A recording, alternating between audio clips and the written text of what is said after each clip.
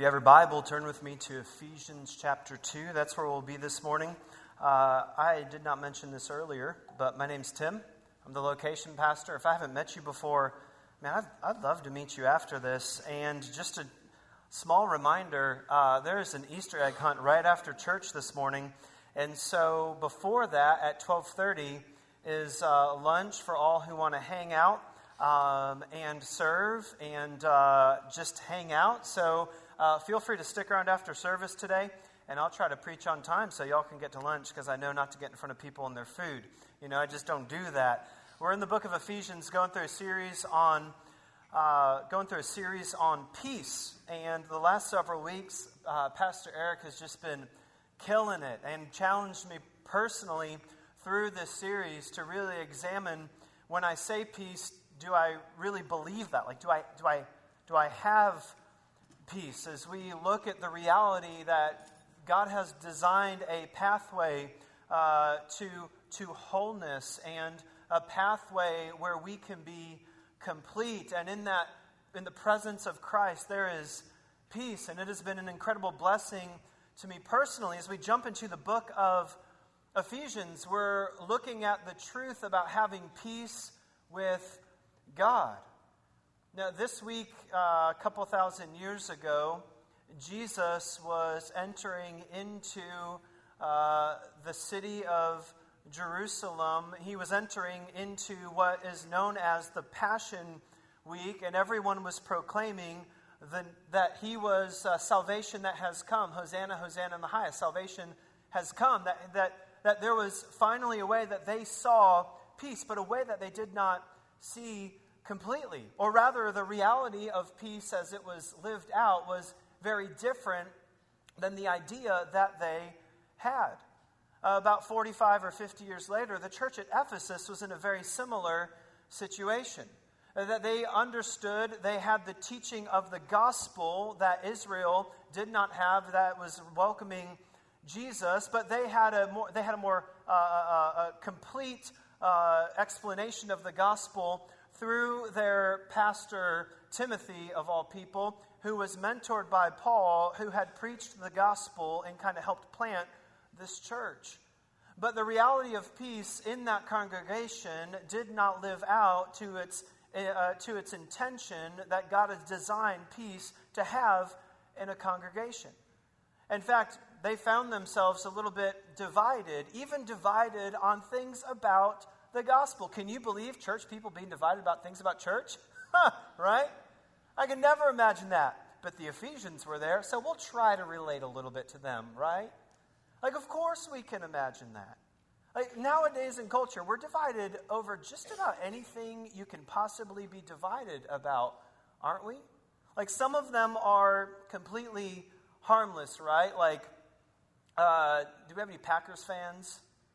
Yeah. Do we have any Bears fans, Chicago Bears? See, right there, y'all. Come on now. You can love each other because of Jesus, right? Or maybe if you're of an older crowd, maybe like Arnold Palmer versus Jack Nicklaus. Like, who in the world would ever win that? Or maybe if you're in the military, like you're in the Air Force, and you're in a different branch that actually does something. And so there's like... That was funny, right? Wasn't that funny? See what I did there? Boom. It's so easy every time. And so, you know, there's this massive division. It's easy to be divided. And some of those things are innocent, of course. The Air Force does things. No one knows, but I'm sure they do somewhere. And those are some innocent things. And then there's some, like, actual deep divides in our country and in our culture, aren't they? Are they not? In fact, you bring those things into church, don't you? If we were being honest, and you were allowing the Lord to x-ray your heart and maybe throw it up on a screen, how scary would that be? It might be something commonly in church like, well, I'm young and they're old. Or, I'm black and they're white. Or, I'm Republican and they're Democrat. Or, I read one book on Reformed theology, therefore I'm Reformed, and they have not. And we sit into these camps based on the divisions that we make, whether we knew it or not, however we were raised, that we have allowed to intersect and intercede in our hearts. And the gospel gives us an identity that's even above that. But we don't just do that as a congregation and corporately, we also do that individually, don't we? I bet there are those in here today who would say that I'm set apart and can't be like others because I have divorce as a part of my past or even a present thought. No one can understand me. Or maybe you're in here today and you're defining your relationship with Christ by the fact that you looked at porn last night and you're having a hard time with that. Or maybe you're in here today and you would say, Tim, I feel like I've been living a lie. No one can understand me. And so what Paul is doing in the book of Ephesians is helping the Ephesians understand that the gospel that they believed doesn't just save them, but it defines every single reality of their life. That it now is the identity that goes above all identities, that now defines everything about you. And that if you're in here and you are sitting in a cesspool of self-sorrow, you can tell I've been listening to Pastor Eric, right? That you are sitting in a cesspool of self-sorrow and dividing yourself over something that you can see or feel. I have good news for you. The gospel has something to say to you. God has something to say to you. His word has something to say to you today to free you and give you peace in the middle of that. You see, the Ephesians were entering into a relationship with God, and God had designed his people to be a channel of blessing to the nations. Y'all remember some of the very last words that Jesus said before he ascended into heaven? He told his disciples, go and make disciples of all nations, baptizing them in the name of the Father and the Son and the Holy Spirit, and teaching them to observe all the things I've commanded you. For behold, I'm with you always, even until the ends of the age. That Great Commission wasn't just something brand new. It was what God had intended for his people from all time. That in the Old Testament, God's people were not intended to be a sitting, a retention pond of God's blessings that nobody else got a part of, but rather to be a channel through which God's blessings flow. And now we, as God's New Testament people, we now are a channel of grace toward others, of peace toward others that God blesses. But here's what happens when we camp in those, when we place ourselves in those camps divided by what we can see and feel. We're no longer a channel. We're not even a retention pond. We do become a cesspool, don't we? How many of you have ever seen a retention pond that you would just love to go drink from? In fact, if so, there's one right outside. I would love afterwards just to watch you do that and then just see what happens, whatever. I'll just watch. But the reality is, no one would actually do that, because you know what happens when something just sits and absorbs all the garbage that's put into it from the washout around it? It stinks. It grows mold. Like, it might have life if somebody else puts life into it, but even that gets corrupt. I love to fish. I'm not frying anything that comes out of that retention pond, right? Because you just know you're going to die, right? And that's the truth of the reality of where the Ephesians were and where you and I get when we don't realize that we've been designed to be a channel of God's grace and allowing it to flow out of us. But instead we divide in our camp, and we begin to surround ourselves with people like us, and we begin to gather around us those who think like us and talk like us, and really, we begin to look down on others who aren't like us. And now the gospel is going to speak into that and cut straight through all of that because of what Christ has done. You see, that's what Paul is going to do for the church at Ephesus. And now that's what God, hopefully through his word, is going to do for us today. But the gospel brings wholeness and health to all who believe. That he does that both for you individually and for everyone corporately, that we would be a channel and vessel of grace to everyone around us and to the nations. In fact, if you don't write down anything else today, write down that statement, and then you can check out and eat pizza after the service. That the truth is that the gospel brings peace and wholeness to all who believe. And how we're defining that peace and wholeness is that he brings that to us both individually and corporately. And that's what Ephesians 2:11 through 22 is going to say to us this morning. So without further ado, Ephesians 2, beginning in verse 11, what Paul does to help them understand that God saved them for the purpose of being a vessel of grace to everyone around them, is he begins to lay the foundation by helping them remember the gospel. When was the last time, just out of curiosity, you sat just to remember the gospel? Like, just to think about it.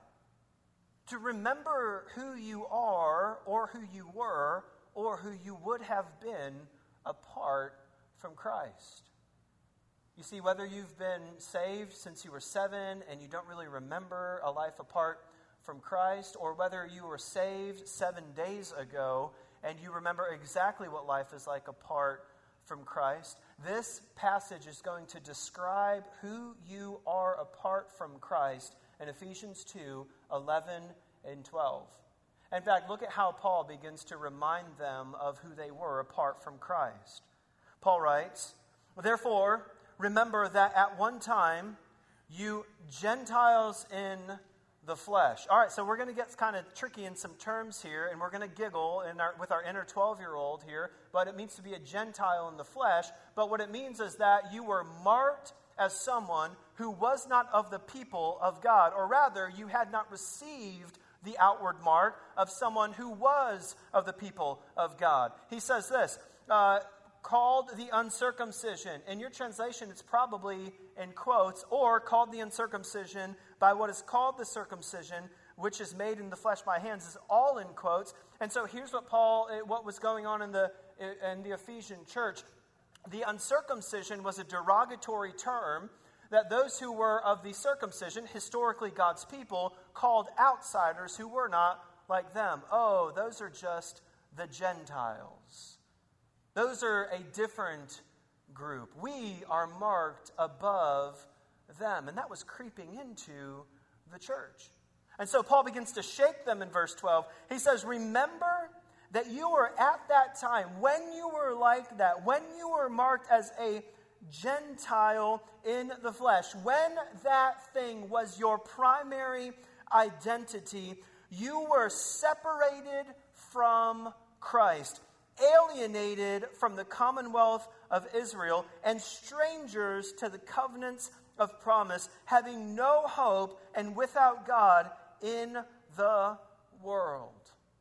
You see, Christ is a term, a messianic term. It means Messiah, that the Old Testament promised a Messiah who would come, that this New Testament term, Christ, encompasses. The Christ is the Messiah, king, priest, the one who would come and reign over all things, the one who would come and rule over all things as king, and the one who would stand and represent God to the people and the people to God. And Paul reminds them, listen, when you were your primary identity, something other than Christ, you were completely defenseless against anything that had to do with sin.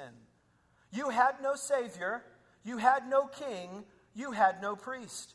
And then he continues on, not only were you defenseless, but he continues on, you were alienated from the commonwealth of Israel. You were separated completely from anything that looked like God's people. Now, if you're a historical Jew in the room, and if so, I'd love to meet you afterwards, because we're all a bunch of Gentiles, most likely. But if you're a historical Jew in the room, you're like, I'm part of Israel. Oh, you wait. It's going to get you in just a minute. This passage gets everybody. But for most people in Ephesus that were reading this, they were historically not Jewish. And so they would not have been associated with the promises of God, the Word of God, and the people of God. And Paul reminds them, listen, you're separating yourselves by things, but don't you remember that all of you were separated apart from Christ? You were completely alienated. You were homeless of all things. So not only were you defenseless, you didn't have a Messiah, you were homeless. You didn't belong to anywhere that was God's people. And then he continues on. He says, you were alienated from the commonwealth of Israel and strangers to the covenants of promise. Covenants of promise were the words and promises, the commitments that God had to those who were his, to help them out, and it was a two-way relationship. You follow me, I bless you. You don't follow me, I squash you in wrath. That's the Old Testament. And the New Testament, look at Revelation, Jesus squashes everyone who does not follow him. But here's my point. Paul is saying, listen, you had nothing at all to offer. In fact, summary statement here in at the end of verse 12. You had no hope and you were without God in this world. And then look at verse 13. Verse 13. But now in Christ Jesus, you who were once far off have been brought near by the blood of Christ. My friends, this is the gospel entering into a lost life. This is your testimony that at one time you were separated from Christ. You had no Savior. You were full of sin, whether it was manifest in things that were seen as evil or things that were just kind of gray. You were separated from Christ. You had no Savior. You had no king who could rule. You had no priest who could stand before you and God, and you stood all in and of yourself, standing for your own sin before God. And that's a problem, because God's holy and you are not. Not only were you separated from God, but on top of that, you were an alien to the commonwealth of Israel. You were not a part of God's people. There was no way to earn it, no way to get in and of yourself, and yet you were separated completely from him. You had nothing to offer. And then on top of that, you, not just the Ephesians, but you apart from Christ, were strangers to the promises of God. There was nothing within you that thought, as walking on yourself, you know what? I'm doing bad. I need to claim the promises of God by myself. And then what happened in your life as you're thinking about the gospel entering into your world? There came a moment, whether you heard it for the first time or you had heard the gospel 1,000 times before that, there came a moment where God interceded and he brought you near, and he did that through the blood of Christ. That's the gospel.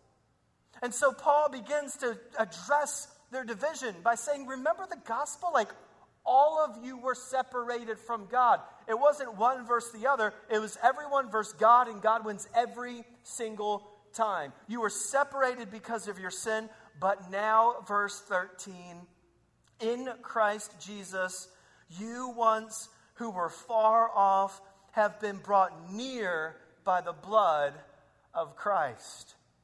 And then look at how he continues to explain this in verses 14 through 17. He expands this thought even more, and he says, for he himself is our peace. Have you ever seen two kids fight? I saw it all the time. I'm one of 4 boys. I saw it all the time. Or you've ever seen 2 grown people that act like kids fight, right? Maybe you see it all the time. I don't know. But I remember whenever me and my brothers fought, and I always won. At least, you don't know my brother, so whatever. Like, it's my story. I always won. And so, that's not true. I was number 3. Chris beat up Josh. Josh beat up me. If I tried to beat up Jacob, Chris, the oldest, took his side. So it's like, I just got the wrong end of the deal. That's not the point. But the point is this. When me and my brothers were fighting, it didn't matter. We were both in the wrong, even if the fight started because only one of us was in the wrong. But when Dad stepped in, we were both on the losing side. And he brought peace. Husbands and wives, you know this. You can be right but wrong at the top of your lungs, can't you? And it doesn't matter why the argument started, that at some point you're both now wrong about this, and you need someone to intercede and bring peace. And this is the illustration that Paul gives. He says, here's what happened. You were brought near to Christ. You didn't come near to him. He brought you near to him. He came to you and brought you to him. And when he stepped in, your life was chaos, and now he is your peace. And now he continues on talking about what that looks like. For he himself is our peace, who made us both one, and has broken down in the flesh of his body the dividing wall of hostility by abolishing the law of commandments expressed in ordinances, that he might create in himself one new man in place of the two, so making peace, and reconcile us both to God in one body through the cross, thereby killing the hostility. And he came and preached peace to you who are far off, and peace to you who were near. For through him we both have access in one Spirit to the Father. Paul begins to tell the Ephesians, listen to me, you cannot divide yourselves because God put both of you on the losing side. He made peace with all of you, and now you are all one in him because of the gospel. That the gospel brings peace and wholeness to all who believe. Now, this is really, really good news for every person in this room if you have believed in Jesus Christ for salvation.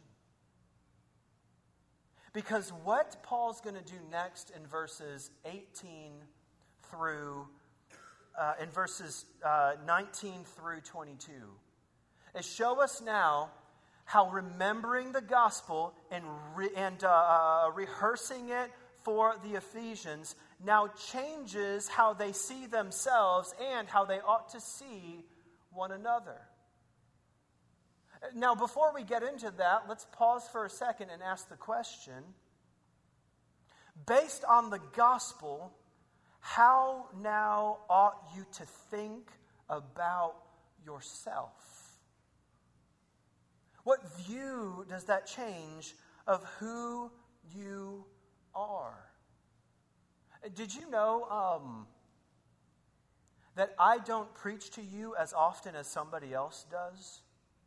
And you're thinking, oh, Pastor Eric. No. Pastor Eric doesn't preach to you as often as somebody else does. And you're thinking, oh, here we go, like making fun of cable news. Yeah, I do. But no, they don't preach to you as often as somebody else does. And you're a kid in here and you're thinking, you don't know my parents, they preach to me often. Nope, there's somebody else that preaches to you more often than your parents do, more often than TV and society and culture and the man or whoever that, more often than all of those things. And if you are under somebody else's authority, you're having them in mind right now. They yell at me all the time. No, there's somebody who talks to you more than that person. Do you know who talks to you more than anybody else in this world? You do. Didn't see that one coming, did you? Right? You talk to yourself in your car with the windows up on the way home. I know you do, because I do. Or maybe I'm just weird, right?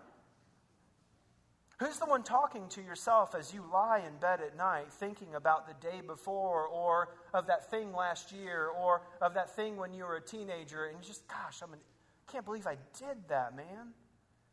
Who's the one who is speaking to yourself, who is preaching to yourself as you are parenting kids who just don't seem to get it right again?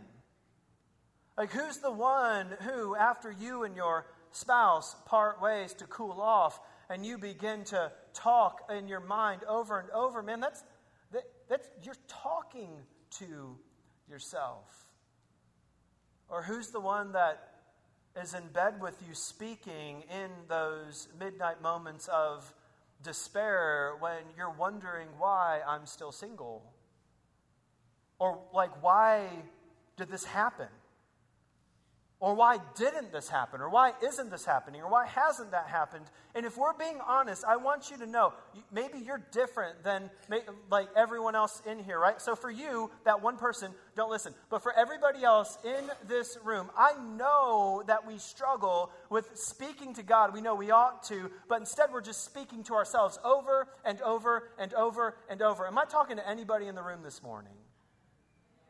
And so what happens is Paul begins to help them see how does the gospel now affect how you ought to think about yourself individually, how you ought to preach to yourself. And here's what he does. He says that when division messes with your mind, you preach the gospel. That's what he's going to do. In fact, look at what he does here in verse 19. He says, "So then, you're no longer strangers and aliens, but you are fellow citizens with the saints and members of the household of God." He begins to tell them, listen, you were like that, but now you are a fellow citizen and you are a member of the household of God. You listen to me. When you begin to have the thought of division enter your mind, when you begin to see others in the church or others in our community, that you immediately assess because you are white and they are black, or because you are a Republican and they are Democrat or independent or whatever Bernie ends up being, because you are, I have no idea, the divisions that we make in our life. When you see them, you begin to preach the gospel to yourself and say, no. What I'm doing right now is making a division based on a human thing that I see, when the reality is that person in this church who is a follower of Christ has also been reconciled just as I have been, and I will not allow something else to divide me and my brother or sister in Christ. When you sit at home and you begin to recall those things of your former life, or you begin to relate to Paul and say, goodness gracious, what I want to do, I don't do.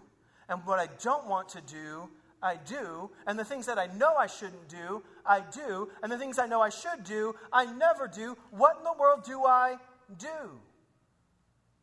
When you begin to get into that time where you're recalling again, why did I fail? Again and again.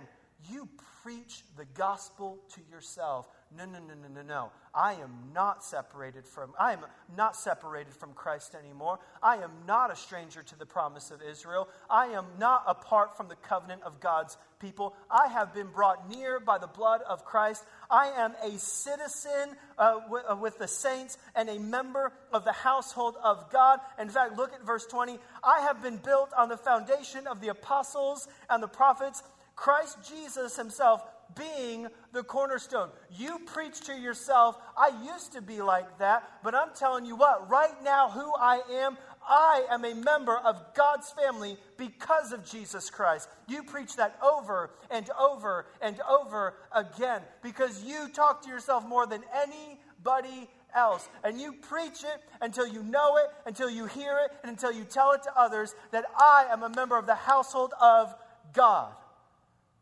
You preach the gospel. This doesn't just have personal implications. This has corporate implication as well. All of us, all together. In fact, Paul kind of changes or continues on verse 21 here. He says, in whom the whole structure being joined together grows into a holy temple in the Lord. It's about to get real.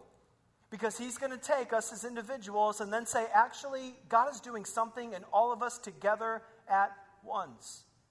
That when we see division messing with our members, we preach the gospel. Look what Paul does here. He says, in whom the whole structure being joined together grows into a holy temple. Verse 22, in him you, so like y'all, right? Like you plural, like y'all. In him, y'all are being built together into a dwelling place for God by the Spirit. That we as individuals, as we are pursuing Christ, and we preach the gospel to ourselves to remember that we were like we're thinking, but God has made us different. That as we do that individually, corporately, all together, we are preaching the gospel as a group of people that are being made into a place where God dwells. If you've believed in Jesus. So what do we do with this? Well, we take some time, just like Paul was encouraging the Ephesians to do, to remember the gospel, look at its implications for us individually, and begin to look at its implications for us corporately. So that's what we're going to do. In fact, let's go into a time of praying and allowing the Lord to search our hearts right now. With every head bowed and every eye closed. And I'm pretty sure the AC stopped working or something. But with every head bowed and every eye closed, may I ask you a question? Have you ever believed in Jesus Christ?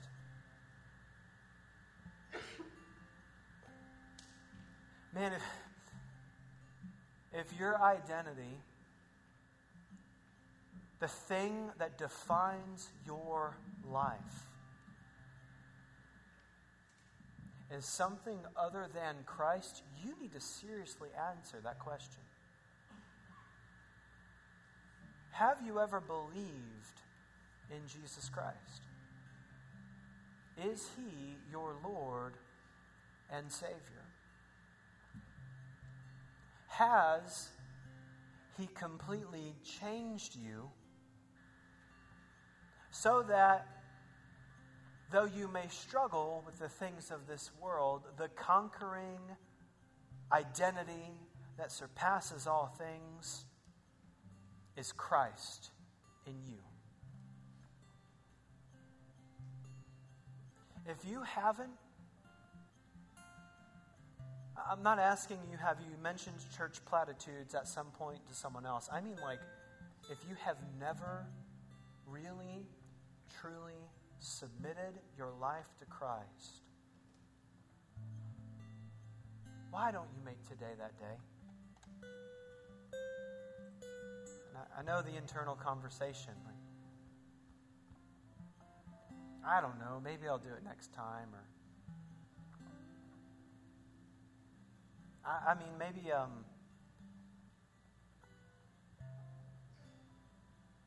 I'll just try to be better. I'll try to be better. I don't really want to deal with that right now. Man, I want you to know that this passage is very different for you if you haven't believed in Jesus Christ, that you're still separated from Him. You're still an alien to God's people. You don't belong. You're still a stranger to the covenants of promise. All the things that God promises His people don't apply to you if you don't believe in Jesus. In fact, you're still responsible for your sin before God. Because everyone has sinned and fallen short of the glory of God. And the consequences of sin is death. But the free gift of God is eternal life through Jesus Christ our Lord.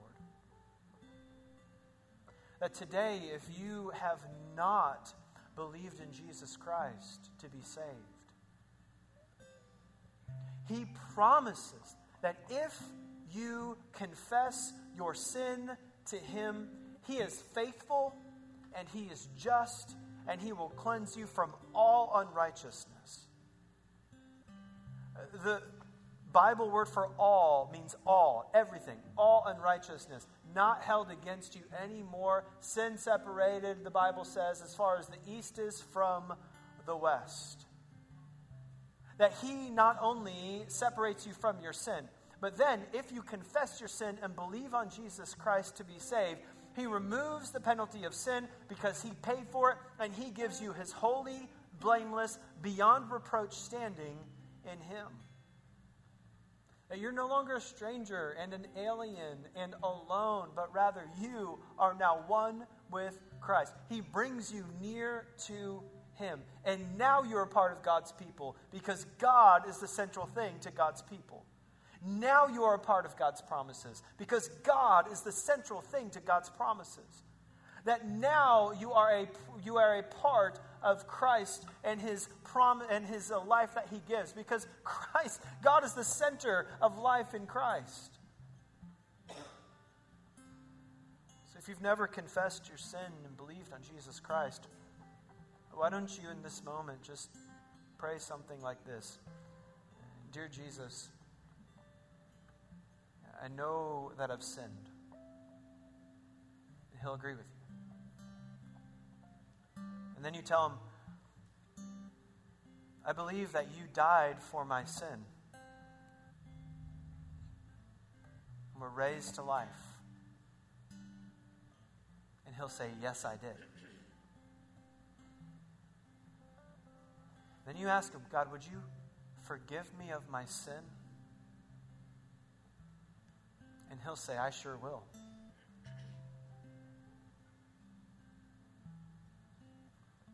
Then you say, God, would you help me to live a life that honors you? And he says, man, I've been waiting to help you with that the whole time.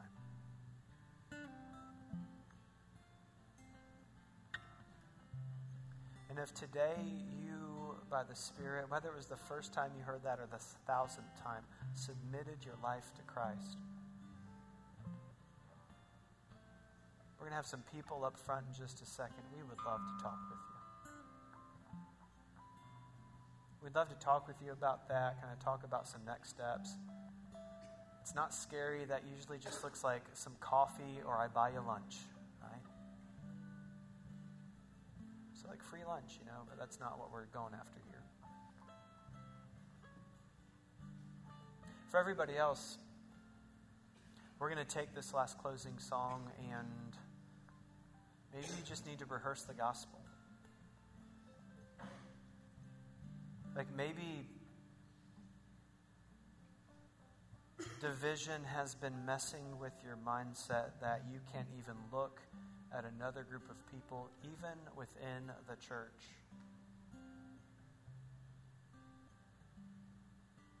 And immediately, in your heart and in your mind, see yourselves as superior to them. And maybe right now you need to rehearse the gospel, preach it to yourself, and have a beautiful moment of reconciliation, of allowing God to change your heart.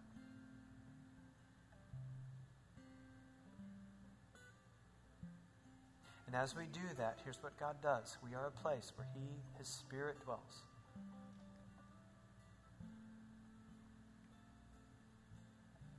So that being said, let's pray. And let's respond to the Lord. Father, I thank you so much for being so good to us. Jesus, thank you for being our Savior and our King, our priest. God, I ask that during this time you would give us the courage and conviction to respond to you appropriately.